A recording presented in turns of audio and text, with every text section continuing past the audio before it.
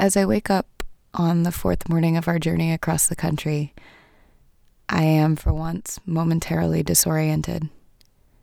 Not because of the copious amounts of booze consumed the night before, not because of my geographical displacement, not because of my sore legs. It's not any of that.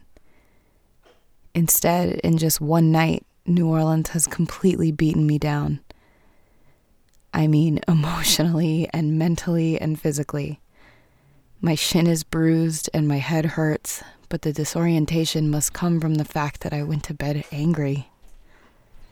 At 4 a.m, or whenever it was that the four of us finally got safely home, I was so endlessly pissed that I actually fell asleep with my fists clenched into balls under the thin, hostile blankets. I never go to bed angry, and now I'm even waking up it.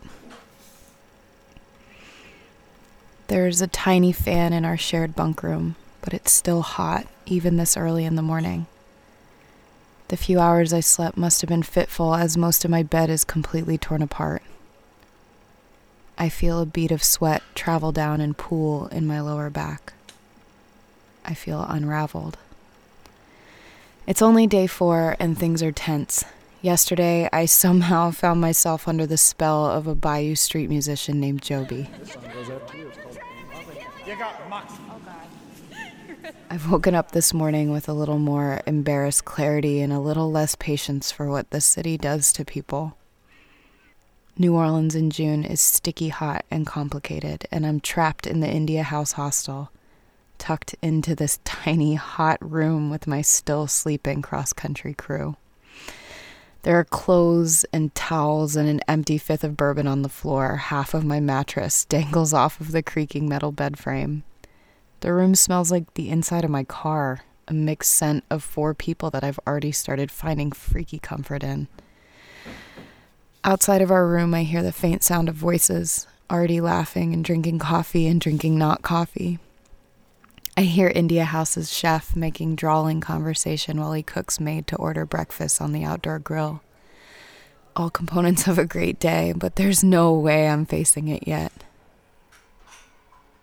Across the room, Ian sleeps soundly, a microphone and white earbuds on the floor next to his bottom bunk. In a few short days, he's been given multiple roles: peacekeeper, head of audio tech, safety captain, most dependable driver. I feel a momentary pang of regret for yelling at him last night about the fiasco we got ourselves into deep in the French Quarter. I can't believe you've done this without losing a life. Momentary. Ian and I's relationship has been strained, even this early into the trip. Starting a business with someone you've been friends with since high school is really, really hard. Shooting a podcast with them might be even harder. I don't think either of us have learned to take the other seriously yet. Maybe we will. Or maybe this entire thing is just a pipe dream. I'll bet you can guess which option I'm leaning toward this morning.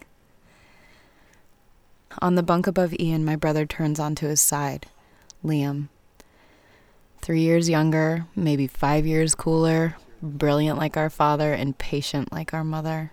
Completely his own person, like me on a good day. My brother's role on this nutty journey is much easier to understand. He's getting a ride to California for an internship that I don't really get. Before revivalism, he was going to be my only co-pilot. This turning across country was supposed to be something that he and I went on alone just to see if we could make it.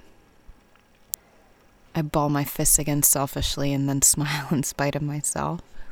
We would have fucking killed each other. In the bunk above me, Lonnie, the last and perhaps the strangest addition to this group. Lonnie is my brother's friend who came from Lithuania to New York City to Virginia Beach to the back seat of my car in the hopes of returning to her California promised land sometime this summer. It reminds me of like the Lithuanian Street Festival, like the way they have the dried stuff. Lonnie is both transient and predictable in the way a younger sister tries so hard not to be. I am exasperated by her and endeared to her. All 3 of us are. I think of her tears and proclamations from the night before and I roll my eyes. I grab my phone off the floor and I remember something.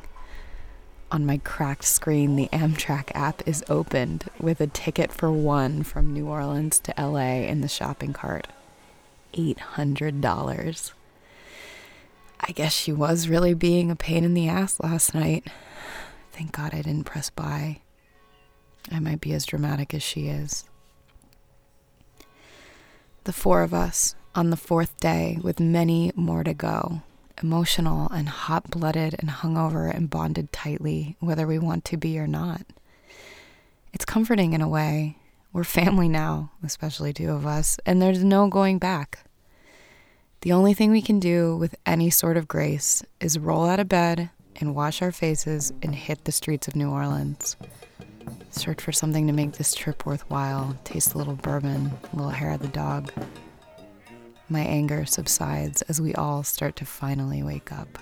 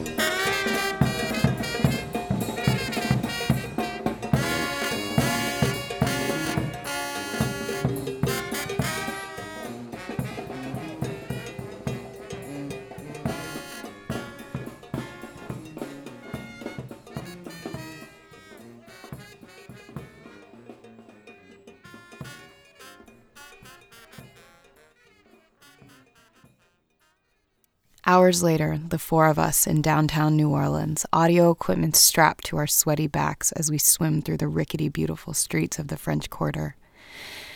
Even after the height of tourist season, this part of the city is, of course, full of people, and it's easy to see that most of them don't live here.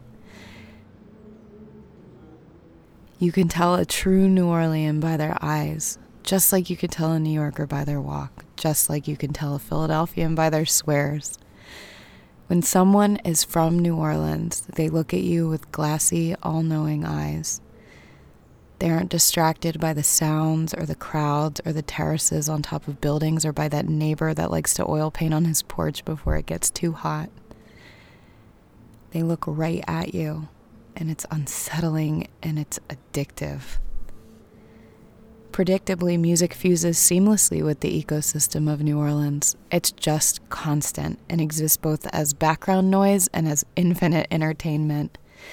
Southern musicians perform under a spell of self-awareness and not an ounce of reservation. Their shirts are stained with the heat of the city, and they somehow never look tired, even though the nights are late.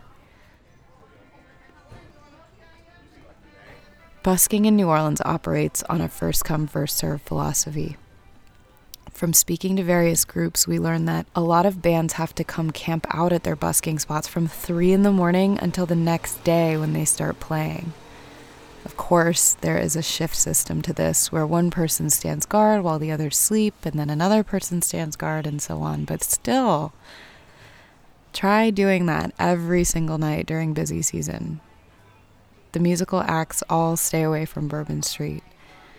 and instead spread themselves out around Royal, Jackson Square, and Frenchmen, or wherever else they fit. Apparently, there's a noise ban that goes into effect at 8 p.m. every night. But in a city where even the cops can be seen bobbing their heads to the constant swarm of music, the curfew just seems like a bit of a joke. But for the four of us, it's not 8 p.m. yet. It's only noon, which means it's hot. Much hotter than this morning, and it's loud. We lumber slowly through the streets, itching for more water, passing a couple acts, 2 women with fiddles, a couple soloists, a clown, a juggler. And then so easily, we hear exactly what we're looking for. A big band with big sound. It takes a while for us to pick our way slowly through the crowd that's gathered in front of them, gleaming in the sun. I can't see anything for a while. The mess of people is just too thick. But I can't be mad. This crowd has been drawn in as authentically as we have. People mid-ice cream cone and mid-sentence and mid-step. There's just something different about the sound. Without having eyes on them, I can see the whole band in my head stomping and drumming and pulling on violins. No one is singing, and somehow that makes it better. But it's not a band. It's just 2 guys. Meet Release the Chimps.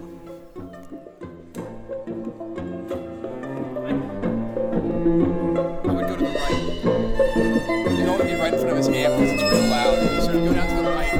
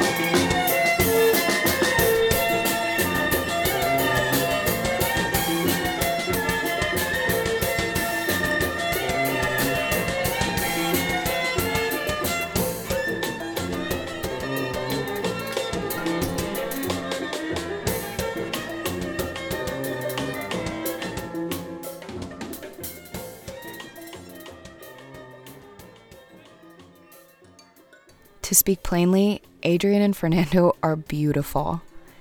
They are tall, tan, young, maybe mid-20s, and from a distance, completely unapproachable. Like, male model level unapproachable. Adrian plays the violin plugged into an amplifier, and Fernando plays percussion, drums, cymbals, some kind of clacking sort of thing. Adrian is wearing black pants and a red checked button-down and a black tank top. But it's so hot that the button-down doesn't last long. And when he takes off his shirt, I'm mesmerized by his shoulders, by his ridiculous poise playing in this heat. He is lovely. Fernando has a bandana wrapped around his hair, and by 12:30, it's soaked in sweat. His eyes are black, and his back muscles reflect years of sitting behind a drum kit. He looks like a professional soccer player, and I know I sound like I'm swooning. But this is really how both of them looked. It was absurd. Together, Adrian and Fernando are different than the other bands in New Orleans, and it's hard to explain why, but I'll try. They look like they sleep in real beds every night. They look like they have girlfriends and part-time jobs. They look happy. They look, and God, this is so naive, but they look like they don't need the money. And for busking, that makes a difference.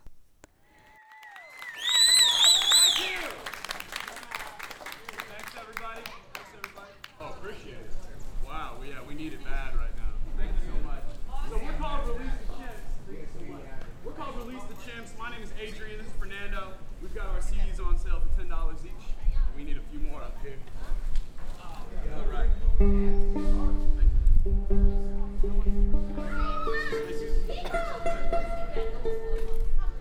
going to do something a little bit different.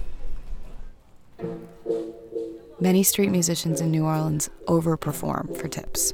What does this mean exactly? It means that they up their show antics to get the crowd engaged. Buskers tell jokes, they flirt with the middle-aged women on vacation from New Jersey, they smile sweetly at all the children. They overperform because that's what street musicians do, and that's how street musicians get paid. And it's not every member of every band. Usually within each group, there are just one or two funny guys. And they take on these characters with everything they've got. Joby from last night is a perfect example of this. Release the Chimps is not. Adrian and Fernando are clean-cut and soft-spoken, as we learn once we finally speak to them. The two of them even make it a point to be welcoming to us, something that we definitely won't get used to for the majority of this trip.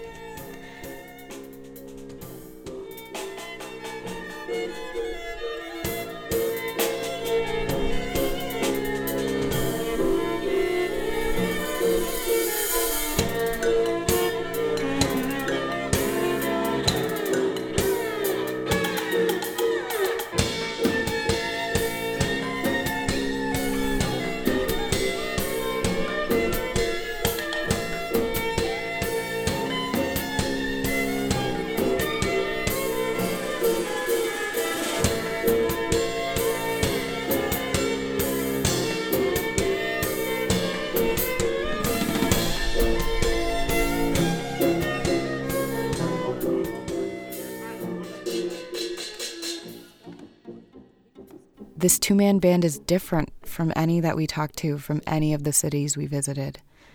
And for this, we loved them immediately. At first, the four of us just listen. We fill up our water bottles at a little shop around the corner, and we stretch our legs out on the curb in the sunshine, and we watch Release the Chimps play. Eventually, as it has become my role, I nervously approach the two men, and I'm pleasantly surprised by their immediate willingness to be interviewed and recorded. But we don't have anything for the drum. Liam and I already checked it out. I mean, you can just do a real rough recording with that thing, right? Are you guys interested in that? Yeah, I mean, just like, next set, just stick it in there. Yeah? Just stick it in there. Yeah. What we like to hear. Yeah, absolutely. Well, let's talk to... Liam and Ian hustle to set up the microphones, untangling wires and unwrapping extension cords and plugging everything in. I continue talking with Adrian and Fernando as they chug water on their set break. We stay with Release the Chimps for most of the afternoon, and honestly, so does a lot of the crowd watching them. Each of Adrian and Fernando's songs melts seamlessly into the next, and it makes it really easy to just sit and stare and enjoy. They don't take many breaks. And though we're working, bustling around, measuring levels and adjusting the mics and snapping photos, this session feels like a break.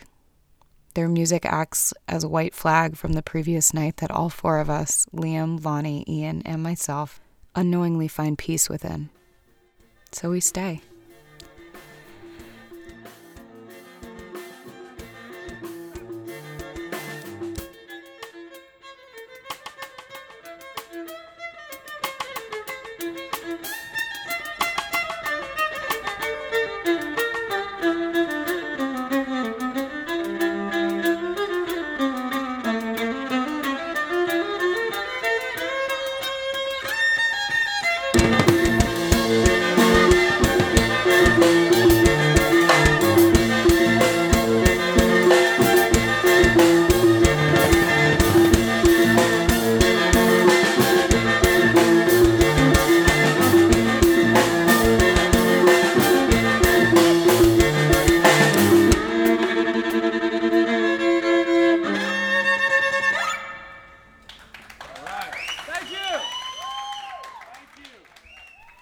After an hour or so, Adrian and Fernando invite a young kid named Cameron to come up and perform with them. We're joined now by our friend Cameron, New Orleans native. I met him on Bourbon Street maybe 6 months ago.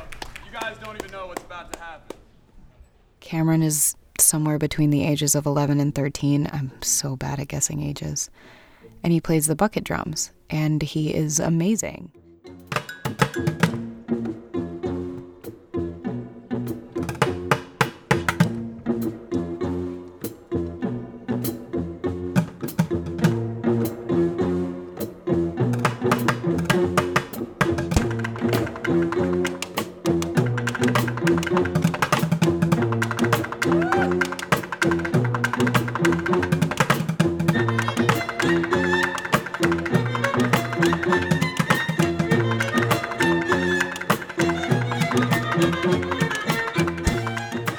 Adrian and Fernando cater to Cameron's rhythm and allow him to set the pace of each song that he plays on. Cameron, being young and immeasurably talented, immediately becomes a crowd favorite.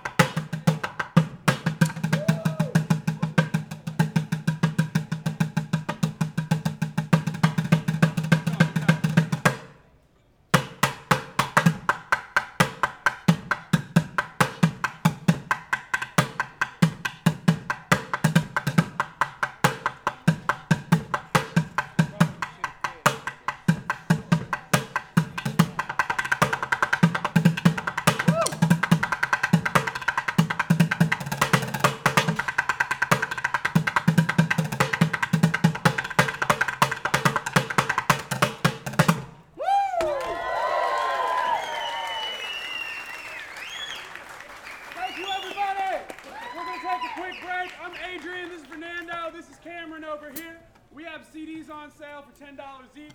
Full transparency, the CDs are me and Fernando. We're going to get one with Cameron soon. And yeah, anyway, those are $10. So anyway, thanks so much for listening. If you like the band, tip the band. And yeah, we'll see you all soon. Thank you. At the end of his set, I watch Cameron count out his cash 3 times to make sure that the tip split with the Release the Chimps is correct. I realize in this moment that he has more street smarts than I will ever have. and I watch him scoop up his drum and disappear into the French Quarter with his mom, who was hidden somewhere in the crowd. And that's just how it goes in New Orleans. I guess as fast as someone appears, they're gone. Eventually, the four of us trade contact information and hugs with Adrian and Fernando, and we say goodbye. Exhausted and dehydrated and starving, we travel to one of my all-time favorite places in New Orleans, the Central Grocery and Deli, home of the original muffaletta. Oh, you don't know what a muffaletta is? Just imagine a gigantic pressed sandwich filled with like 8 different types of Italian meats and cheeses and some kind of magic secret tangy vinaigrette plus olive tapenade plus roasted peppers, all smashed between 2 fresh pieces of bread. It's heaven. And I'm 99% certain that the Central Grocery is run by the mob, which just makes everything taste better. When you get inside, you can't order anything but the sandwich. They're all already pre-prepared, and someone just hands you this gigantic package, and he looks like an extra in Scarface. And it's so damn good. Once we are too full to move, and just because we have to, Ian and I take the New Orleans newbies to Café Du Monde for beignets and café au lait. It's only right. Hi. Could we get? Do you guys want coffees? Yeah. Could we get 3 small cafe? Do you want coffee, Lonnie? Yeah, just black. Yeah, 3 small cafe au laits, and then just 1 order of beignets. Yeah. It's just 3, so you won't get it one. Between bites of piping hot powdered donut and sips of coffee, things start to feel okay again. In our own way, the bitterness of this morning has dissipated and turned into gentle, if pointed, reconciliation among the 4 of us. You may be wondering what happened last night, and really it doesn't matter. It's over. I think of my balled fist in protective hostility, and I know that deep down, most of the anger that I felt as a result of the trials of yesterday was directed at myself. Sure, Lonnie was being a huge brat last night, and Liam drank too much, and Ian wasn't on my side. But I am the one who developed unfounded feelings for someone I was supposed to be interviewing, for a company that I'm trying to start, for a show that I'm trying to write. I'm the one who needs a reality check, though I'm not sure anyone in this group will give it to me. New Orleans makes me angry because New Orleans is compromising and unforgiving and exposing. It turns happy people into nihilists. But for now, I can fight back against that. In this moment, after a full day of recording and sweating and eating and existing under the Louisiana sun, I can find a lot of things to like about this city. I like the India House for all its ragged bunk beds and stranger on stranger hostile glory. I like the people that we meet when we record. I like Adrian Fernando, and to my chagrin, I still like Jovi. I miss Abby and Vaden and Ruby. I miss Adam. I like them all. I like when Ian tells the story about the time he was in New Orleans with his fellow cadets while in college, even though he's told it 100 times. I like muffaletta. I like spending time with my brother because I never get to. And I like that he wants to spend time with me. I like the plastic hurricane cup I kept from Pat O'Brien's, which reminds me of my late grandmother who shared the same name and danced on the same bar. I like the way the locals talk here, slowly and twangy and strange. I even like when Lonnie wakes up and does yoga in the mornings, though I'll never admit it. Most importantly, I like knowing that we won't be here tomorrow. The beauty of a road trip. Day 4, full of caffeine and Italian meats and little sleep. 5 in the afternoon, sitting in Café Du Monde, picking at donuts, planning the rest of our last night in the bayou. I know there are still many more hours to go, and I know that the peace that I feel right now won't last. Right now, I'm grateful for New Orleans. I am blissfully and beautifully unaware.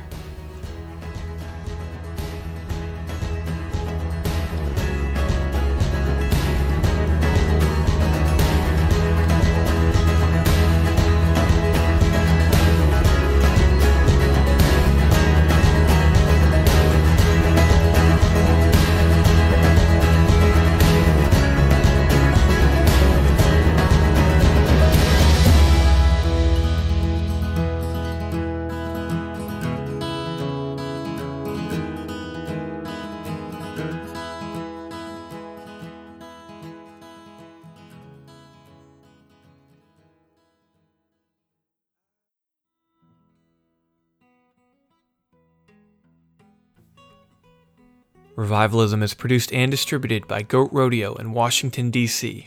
You can find out more by visiting goatrodeodc.com and following us on Facebook, Twitter, and Instagram at Goat Rodeo DC. And while you're there, you can find more Goat Rodeo shows, like the unknown music histories of Between the Liner Notes, or the uniquely human experience of Your Story Here. Special thanks this week goes to Adrian Justinis, Fernando Lima, New Orleans Street Brass, Little Chief, Liam Sargent, Perry Caramello, and the Zoom Corporation.